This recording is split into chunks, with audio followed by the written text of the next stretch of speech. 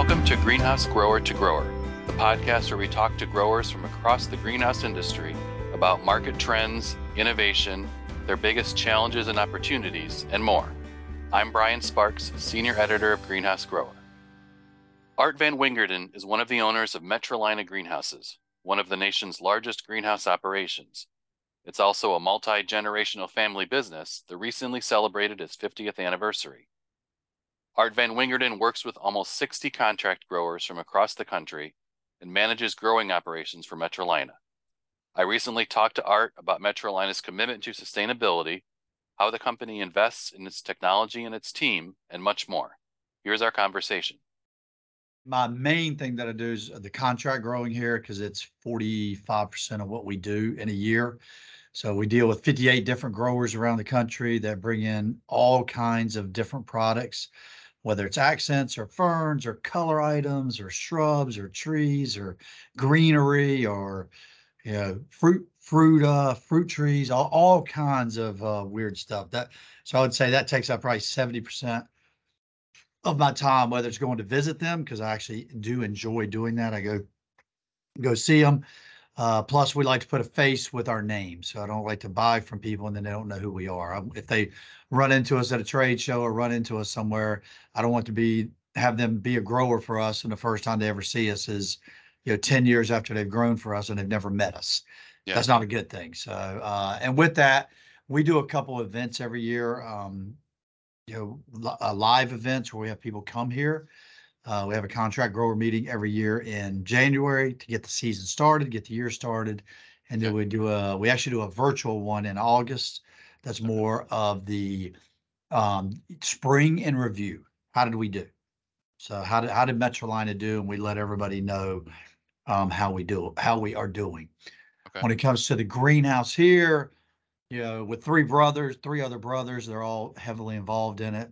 Obviously we're large enough to where we can all have our different expertise, and we do. Sales is not my thing. I don't love it. I do much better with suppliers and things like that because that's just more my giftedness, I would say.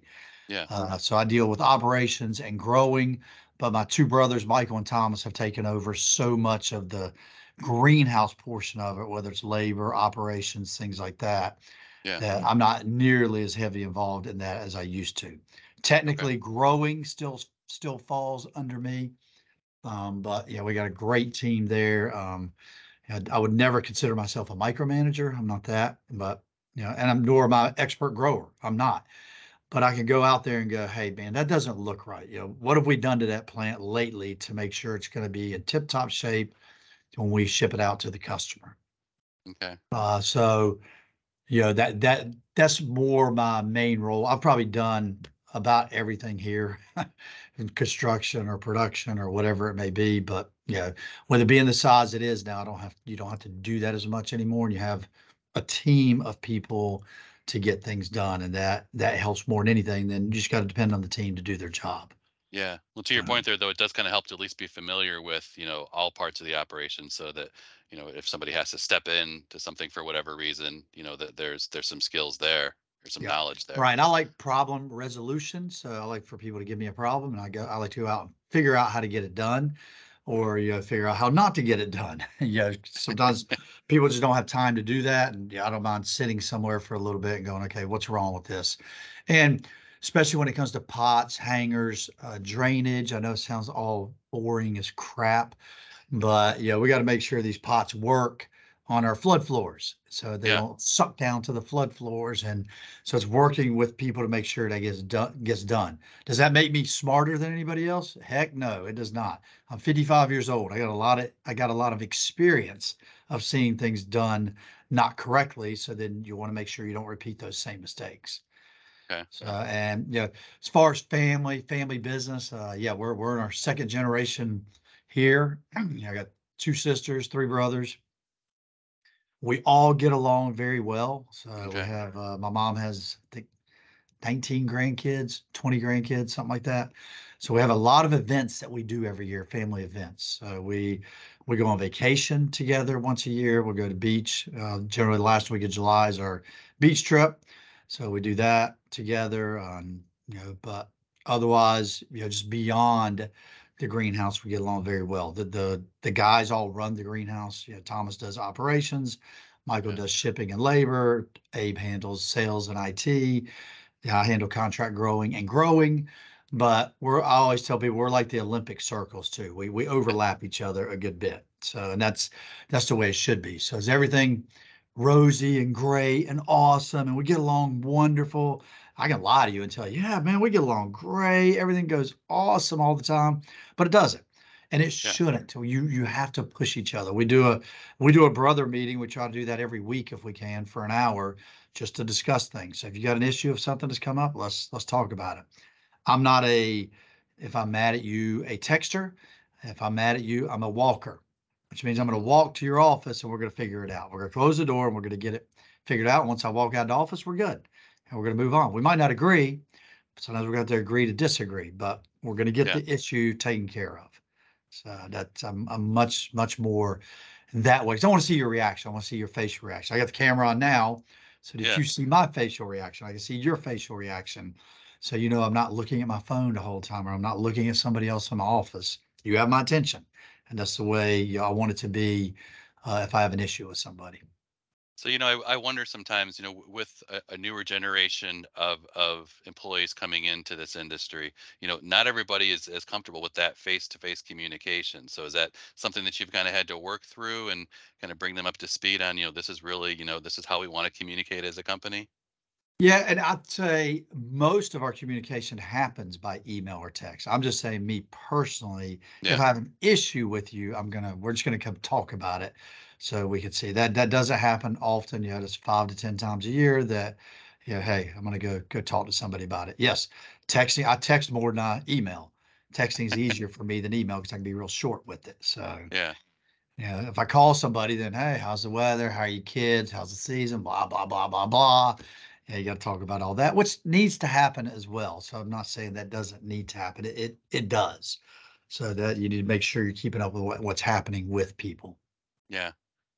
So I know last year, Metrolina had its 50th anniversary Yep. this past year. So, as you look back at that, can you maybe just talk about some of the biggest accomplishments as a company that you're most proud of as Metrolina has grown over the years? Yeah, and I would say the biggest accomplishments are our size. That's everybody's going to look at that and go, that must be the biggest accomplishment. And I don't think it is. I think our biggest accomplishment is growing the people that we've grown. So building the team that we've built so that we could grow to the size that we've grown. So because without other people here, you can't make that happen. I don't care how good the four brothers are, we can't grow this without the right people. Yeah. So we have an executive team here at the greenhouse. I'm the oldest person on that executive team. The second oldest person on that executive team is Abe. Okay, Okay. so that's a good thing, and I couldn't say that 3 years ago. So, we've rotated people, in and out, and we try to put the best team together. We have 11 people on that team, and we all work very well together. There are things Abe and I get outvoted on. So, or the brothers actually, we can all get outvoted on. Generally, you're not going to have where the four of us are one way and the seven others are another way, but that hasn't happened yet. Yeah. It's kind of like Congress. You want to go make sure you get your votes before you go in there to vote. So you want to make sure you got some people standing with you. But that in saying that, it's just the people that we've grown and the people that we've been able to help, the families we've been able to help, to me is our greatest accomplishment. Now, Okay. there are tons of other things that are involved in that because when you grow those families, you're growing their knowledge, their expertise. Whether we take like an Avon who came here as an exchange student, and now he's one of the top growers in America. Yeah. Not the top, he's the top grower at Metrolina, but he's one of the top growers in America. And he took a chance. He came over here from Bulgaria and met his wife here as an exchange student, and I know when he got here, he'd have never thought he'd be where he is today. Just like when we came off that boat in 1971, July of 71, and moved to Illinois, my dad would have never thought that we could get to where we are today. Hmm. His goal when we moved to Charlotte in April of 72, and then to Huntersville subsequently in July of 73. He never thought this. 12 acres was as big as he ever thought we could get. The last three times we've added on 14 acres, 13 acres, and 13 acres. So we've done all that in the last 4 years. We've added 40 acres on in the last 4 years of heated area. We're in Mhm. the middle of adding on 100 acres of outdoor production in York. So those numbers are just unfathomable when you start. So when you start, you're not going, well, I want to get to 200 acres and then I'm good. Yeah. Well, it's not that way, So building a business. You need people to do that, but then building a successful business obviously is a great accomplishment as well.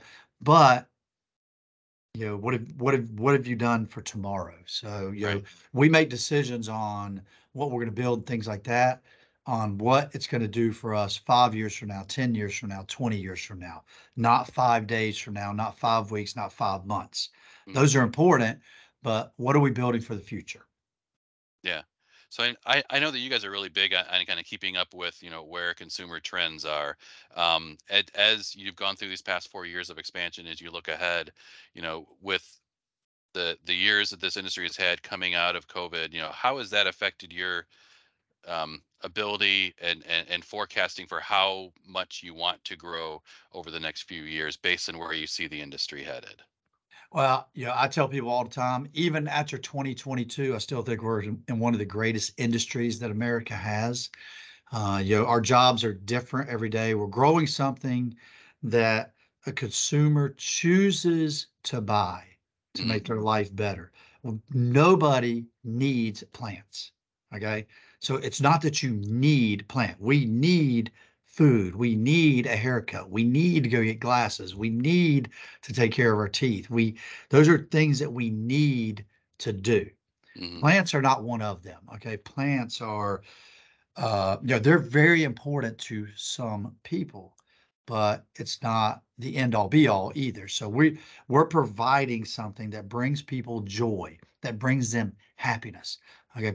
People don't buy a plant and go, ugh, I just bought a plant and that sucks. People think that when they go to dentist. Okay. Oh, I got to go to dentist because, oh crap, I got a cavity and I got to get it filled and that's going to bring me pain because I got to get Novocaine. I got to get whatever. Yeah. So those are things that don't always bring people joy. The joy of going to a dentist is you have healthy teeth and you get cavities fixed. That's what you do. The joy of a plant is from the day you buy it to the day it's no longer doing you any good. And it's something you can nurture, it's something you can take care of. It's something that people can see success with. I bought this plant. It had one bloom on it when I bought it. And by the end of summer, it had 30 blooms on it or whatever it may be. And Hmm. it flourished.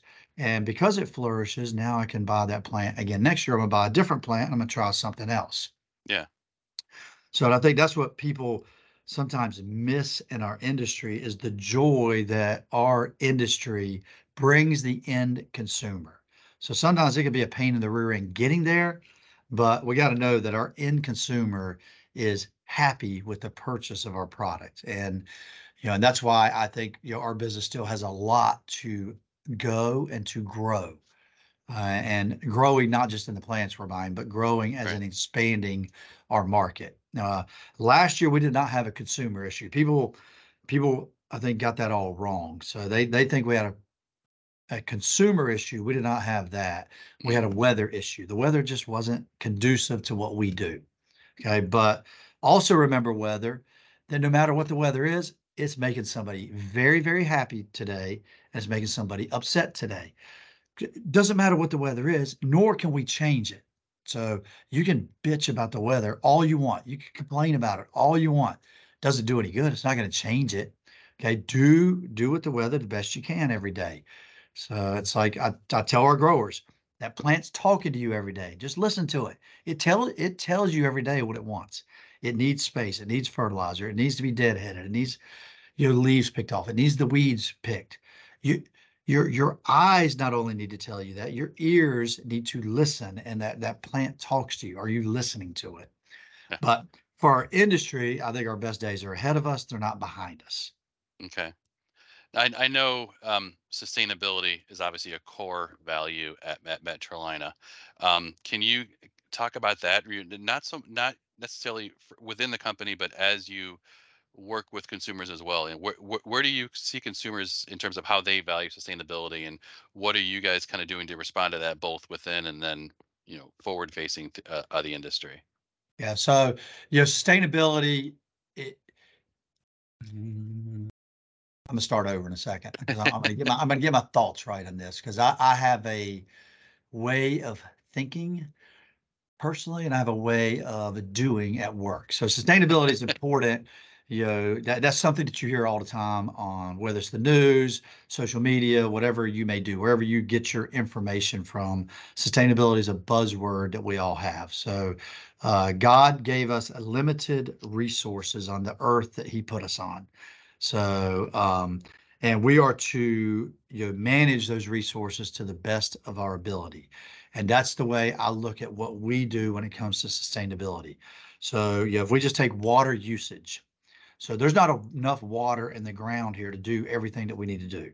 So, on most days, we can pump about 1 million gallons of water every day. Mm, We use about half of that. So the plant is using 500,000 gallons of water. What are we doing with that other 500,000 gallons of water? Well, it runs back to our pond. So we have built this facility to where any drop of water that falls on the roof, on the parking lots, on the grass, in the greenhouse, wherever, it goes back to a pond. So we can yeah. hold 250 million gallons of water is what we can hold. Well, with us building that on these 400 acres that we're using, we're not inundating creeks with water when it rains hard because we're catching all that water. So we have to manage that water, and we needed we needed the ponds to be able to water the plants that we need to water. So Mm, it is a part of business just for our water use. I could go to wood chips. Yeah, we burn wood chips in our boilers. We can get enough gas to burn all the amount that we need to heat the entire place. yeah. But we have found that burning wood chips is more cost effective. So I can not only be more cost effective with what I'm doing, but I can also be sustainable. I can also be good for the environment, but I can also be good to our bottom line. So, and Mm, that's where a lot of sustainability comes into. You got to look at it at your business, and is it a worthwhile expense? Is it something that is going to save you money, or that you're managing your money more properly because you are doing these things, whether it's, like I said, water, wood chips, sawdust in our soil. Why do we use sawdust? Well, it's pine tree sawdust that we put into our soil. Well, perlite, comes from, we have to manufacture the perlite. It is a natural resource. It's something that comes out of the ground, but we have to take what comes out of the ground, that iron ore, and make it into the perlite. mhm. Well, the sawdust costs less. But it took us 2 years to figure out how to grow in sawdust because at first we started with wood chips that sucked up nitrogen, and then the plant didn't look as good. So then we're feeding more. But that just took time to learn. And then the last pillar that we use is recycling. Mm, So the trays that used to be at the stores would throw them away and not use them. So we had to go to a lot of injection molded trays instead of vacuum trays due to the way we move stuff around with our table movers and our tables. And we had all these injection trays. Well, now the stores, they don't want to throw them away because they have to pay to dump the dumpster. So they yeah. want us to take care of it. Well, we take back all those trays. Well, that saves us money on trays. And then trays we don't use, we put into trailers, and then we recycle them, and they either get made into coat hangers or different things. Where the trays, again, a lot of our plastic is made back into plastic trays. So all those things in the end, because even on recycling, we don't save money because we Mm, have people over there that are, you have to sort everything. So there's 18 different trays here that we use, and we have to make sure they're sorted, and then we have to store them somewhere. So all that costs money, but in the end, we're not using as much plastic, which then is a very sustainable thing that we can sell that dream to the consumer, or not even that dream, that reality, because it is a reality of what yeah. we do with that. And you have to sell that to the consumer. They need to know that, half our soil comes from a pine tree. 25% of it is sawdust. 25% of it is something called easy blend or hydrofiber. So, and hydrofiber and easy blend are two different things, but Mm-hmm. we mix easy blend into our soil, which is the entire pine tree, bark and everything, and they make that into a peat moss substitute.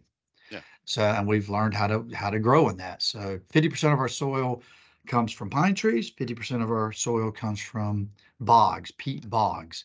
So all our soil is organic, if you want to look at it that way, because it's grown by the earth. God put that on earth for us to grow and then for us to use and then for us to manage.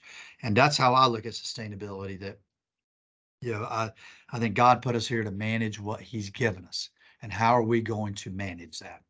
Okay. So, and we're working on things, whether, the next version of pots, I think we will get to pots one day that aren't made out of plastic. So now it might be another 3 years, 5 years, 10 years. I don't know, but I think in my lifetime, you will see pots that are cost effective, that work. So when I say they work, you can plant them in the ground and 12 months from now, look, and that pot's no longer there. Yeah. But the That's pot's good. also got to hold up the soil and the plant as we grow it, as we flood it, as we send it to the consumer. And then it's got to stay together while the consumer buys it. Their thumb can't go through it. So, when they pick up that pot, but then it's got to deteriorate when it gets in the ground. And those Yeah. are all the things that we got to get to. And we will get there. I'm actually not worried about that at all. Okay. I want to go back a little bit, and I know you were talking about, how Metrolina has expanded pretty significantly over the past few years. So, it's interesting. So, going to Cultivate every year, um, I would ask growers as I'm walking, through the trade show hall about, what are some of the biggest issues that are affecting your business right now. And for so many years, labor was always the top thing, and it's always still at the top of everybody's list. But a couple of years ago, I kept hearing more and more about how supply chain has been an issue, and this is obviously coming out of the early stages of coming out of the pandemic. So, did that affect your ability to expand, or how is that kind of playing out for you guys now? Is this sounds like you've overcome a lot of the challenges that may have come up with that?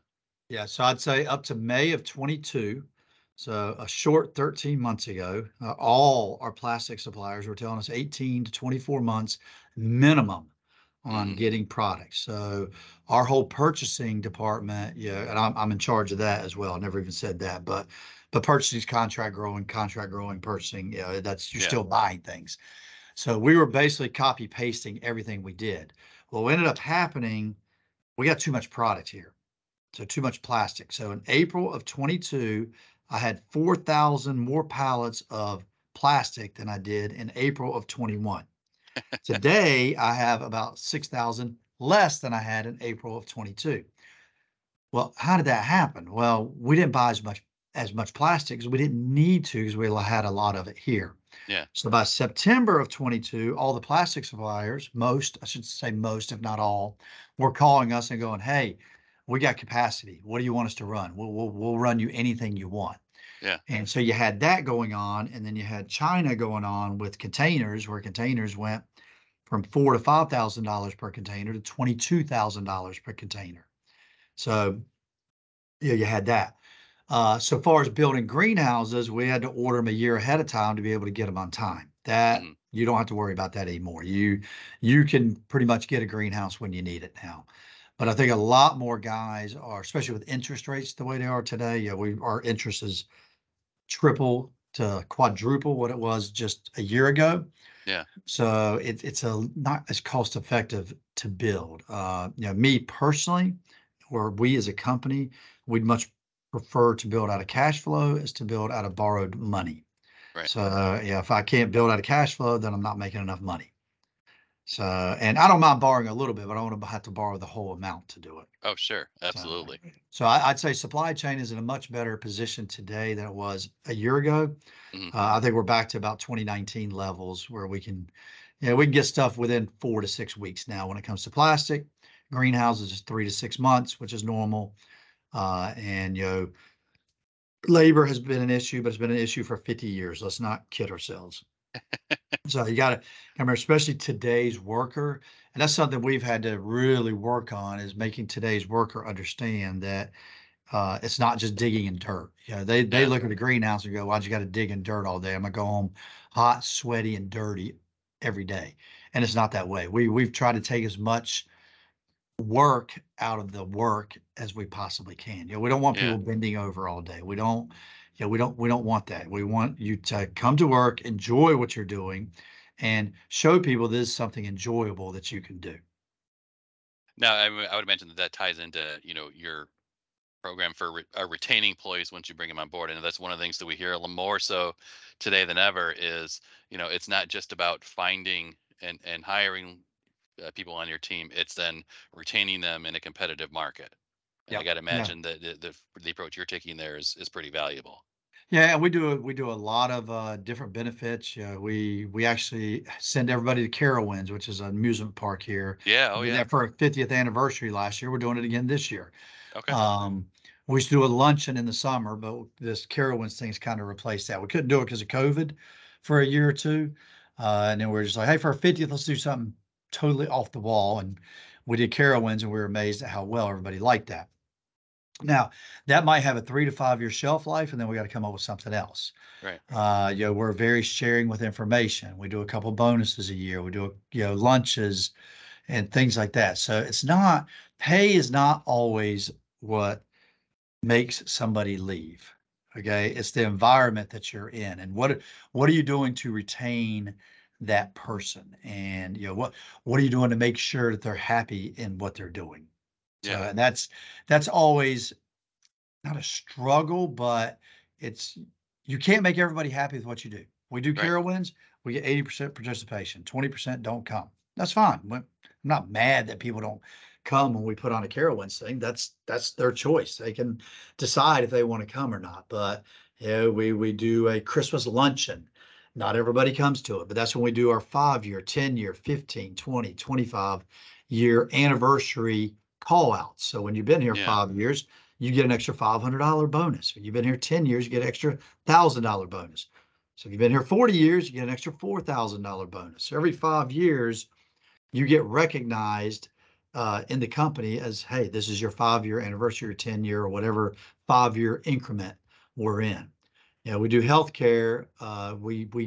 We pay most of the healthcare. People do have to pay a little bit of it. We do that for our employees. We have a 401k program. So it's all those different things that you have to do to keep your people energized and making sure that they're safe when they get to work and they're safe when they go home, and that Yeah. they go home knowing they put in a good 8 to 9 hours. And I want people going to their friends and going, "Hey, y'all, Metrolina is looking for X, Y, and Z," and that they want to come work here.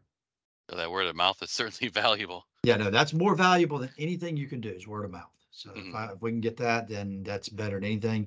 And we have that, we call it refer a friend. If you can refer somebody here, then you're going to get an extra bonus if they Okay. stay 30 days or 90 days. Yeah. So, So you mentioned a second ago sharing information with your team. And yeah. as you're talking about that, I started to think, there's also sharing information across the industry. And I mentioned this when Abe, your brother, was at our Grow Executive Summit last year. I mentioned this to him too. One of the things that's always really impressed me about Metrolina is the fact that you guys are a big operation. It can be so easy to kind of stay in your own world, and we're big because we want to keep the things that we do to ourselves. But Metrolina has never hesitated to share information across the industry. I know you and Abe both speak at a lot of industry events. You've written articles for Greenhouse Grower on, I think there was one a few years ago on how growers of all sizes can implement technology the right way, is just one Yep. example. So can you talk about really why you guys take this approach, and how does this kind of help both Metrolina and then the industry as a whole? Yeah, and we've always looked at what can we do as an industry. You got to remember, my dad was one of 16 children. Okay, so they had to share things, and as a family, we've always shared information, with different parts. Hey, we're gonna try this automation. We're gonna try that automation. What do you guys Yeah. think?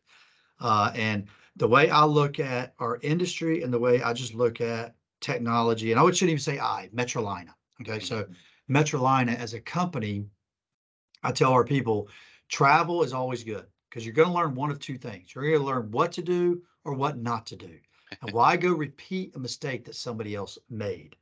And I don't just say our industry. I think you got to go in different industries to look at what they're doing. I've pulled ideas from friends of mine that work at places. I go see where they're at, and I go, "Oh, never thought about that. We ought to do that." Yeah. And the more open you are, I think people are more open with you, so they're willing to share their information. Then, so it's not us giving information; it's also us getting information. So if I'm not free in giving, I'm not going to get freedom from others in getting information, because I want to learn from other greenhouses as well. Yeah. I travel not to get away from Huntersville, not to get away from my family, and not to get away from Metrolina. I'm traveling to look at what other growers are doing and can we help them. Sim McMurray retired from here 2 years ago, but you wouldn't know that because he still works for us. So, because he's a consultant for all our contract growers. So he Yeah. visits, we try to visit every one of them at least once a year. And he helps them with variety selection and growing protocols and things that they can do to help. So, in the end, it's our goal to make this industry better and better for everybody, not just for us. If we make Yeah. it better for everybody, we're going to learn things, the industry is going to learn things, and then we're going to learn things in turn from that. So it's not just a one-way street. I always look at it as a two-way street on that. Yeah. If we let people hear, then there are going to be opportunities that we're going to get that we wouldn't have gotten if we are closed and don't let people see what we're doing. We had a group of growers come here from England, and 2 years later they asked me to come speak at a conference that they had. So I'd have never gotten that opportunity to go speak at that conference or visit greenhouses in England if we hadn't have let that group in here. And Yeah. I didn't personally let them in here. Somebody, I think Chris Beatties is the one that set that all up. I don't remember who set it up, but they visited like 4 greenhouses around America. Yeah. So you're going to get more opportunities when you are a sharer of information than if you're not a sharer. You'll get less if you don't open. So, and again, the biggest issue is making the industry better. That's what we're Mhm. trying to do. Yeah. What do you think is the most important lesson you've learned in taking that approach? As you've talked to just especially folks from outside this industry, what's the biggest thing that you've learned from them that you've been able to then bring back to Metrolina to help the business grow as a company? To grow as a company, that's a little tougher because I think our industry has to grow for that. Yeah. But I think just employee relations and how we deal with people. Uh, you know, uh, whether it's we don't allow phones in the greenhouse. Why do we not allow phones in the greenhouse? Because I think it takes productivity away, and we have too much automation moving Mm, for people to be on their phones, looking at their phones while tables are moving. So, we do that for safety, but, it's whether we're doing the right vacation, PTO, are we doing the right pay time off? Are we doing the right yeah. things to make sure we're retaining our employees? Because that's, a lot of what you're learning. Growing, you can get from breeders. Growing, you can get from other growers. And there's growers that we talk to on how do they grow things. We share that back and forth. With our network of partner growers, we have to be able to share so Yeah. we can know how a plant reacts to stuff. But just the traveling, you see how to retain employees and make sure they're staying happy. I can't think of one specific thing. I even saw that question on there yesterday, and I was like, I just can't think of one thing that I've gone to see Yeah. because sometimes you don't remember you saw it somewhere else, but then you implement it, and then you go, I gotta remember that. And I think we probably learn more from our Dutch grower partners. Okay. And it's not because I'm Dutch that I think that. It's just that they grow one item and they get really good at that one item. Yeah. And they plant 10,000 a week, they space 10,000 a week, and they ship 10,000 a week. And they do that with very few people. And that's where we're learning to do things is how do we do this with less people, less touches, less with less labor? Because we're Yeah. not looking to cut our labor percentage. We want our labor percentage to stay the same. But if we do it with less touches and less labor, then we can pay the ones that are here, we can pay them more. Yeah. And that's our end goal. So you've seen another example that I guess would be in emerging industries here, like the greenhouse vegetable industry, for example. Do you see that there are maybe lessons that you can learn from what they're doing as that industry grows, and then vice versa. What they can learn from, a long-standing ornamental producer who's very much in tune with how to grow crops in a controlled environment. Yes, I think we can learn from any industry. As like I told you, travel does one of two things.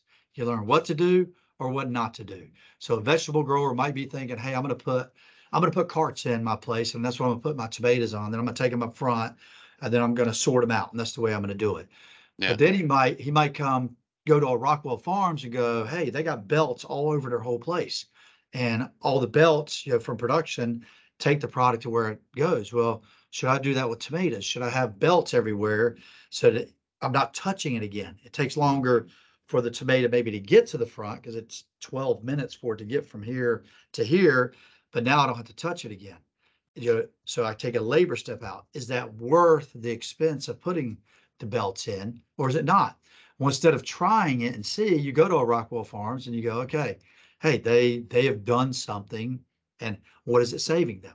So that's learning from others and learning what you can do. If our next 50-acre expansion will probably be in York when we do it at our perennial facility, and that's going to be a 2 to 3 turn greenhouse, and we'll probably put belts in it. We probably won't even do table movers and tables, okay. which 3 years ago I'd have never thought about that. But we helped Rockwell with what they did, but Mm, they had to come up with it. We just gave them ideas on, hey, I think you ought to look at this, look at that. I talk about Rockwell because they're 30 minutes from here, so I do go right. visit them about 15 times a year. And and I see the way they're doing it. It's like, okay, that's a good idea. I've sent a lot of people up there on, hey, you want some automation? Go look at what Rockwell's doing. I think they're doing it very well with what they're doing. It Yeah. works for the greenhouse that they have. Yeah. So as you look ahead, both for Metrolina as a company and then for this industry as a whole, um, what are you most excited about for where things are headed?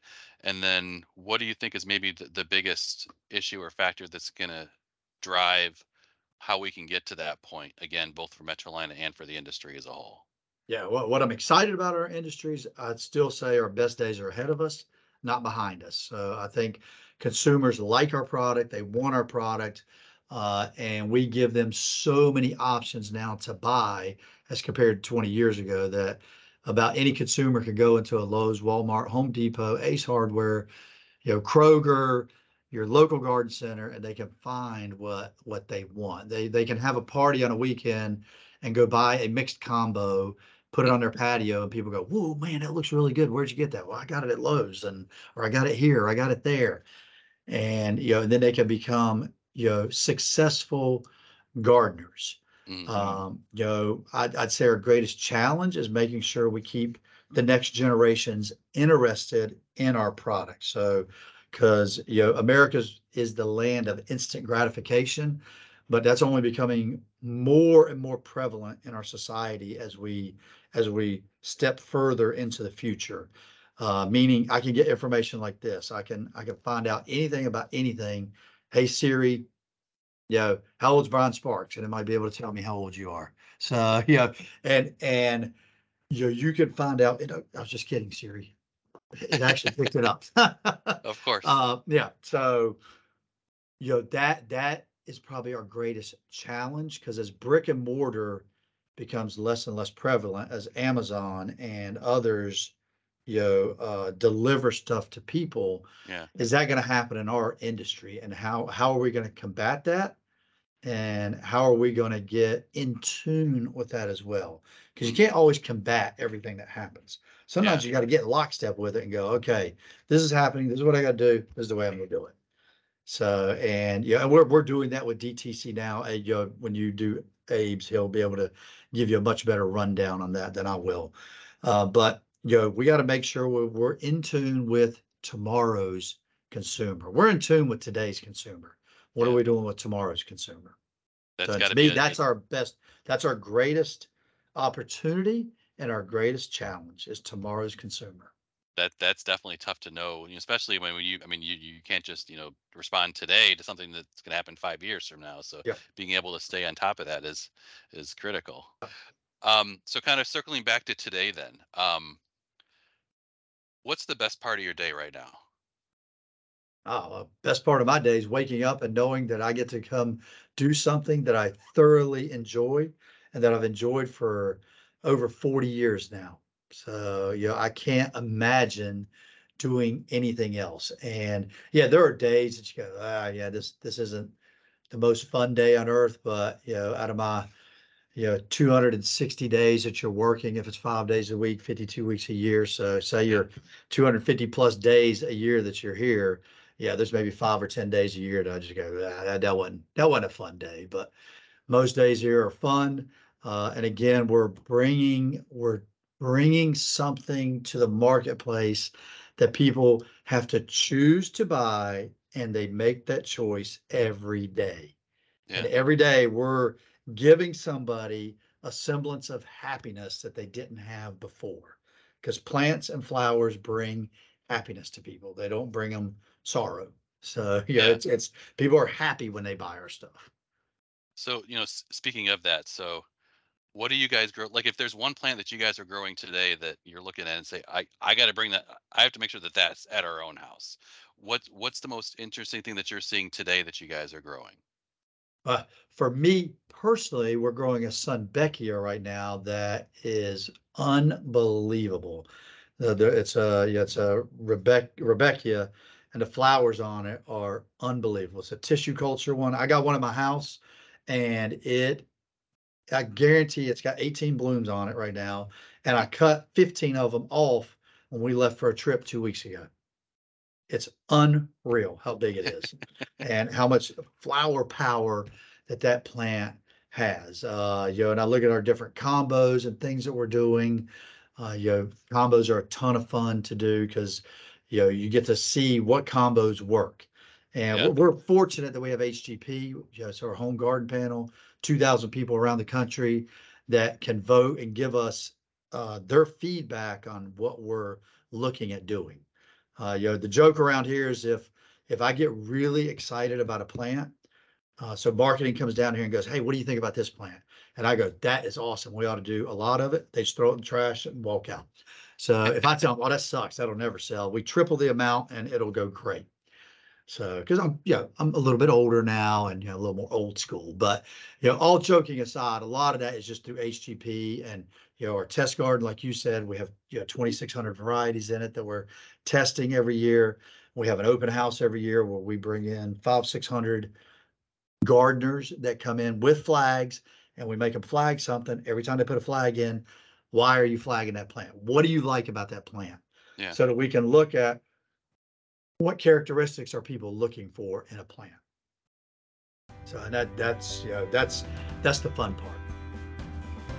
Thanks for joining us. You can learn more at greenhousegrower.com. Please subscribe to this podcast wherever you listen.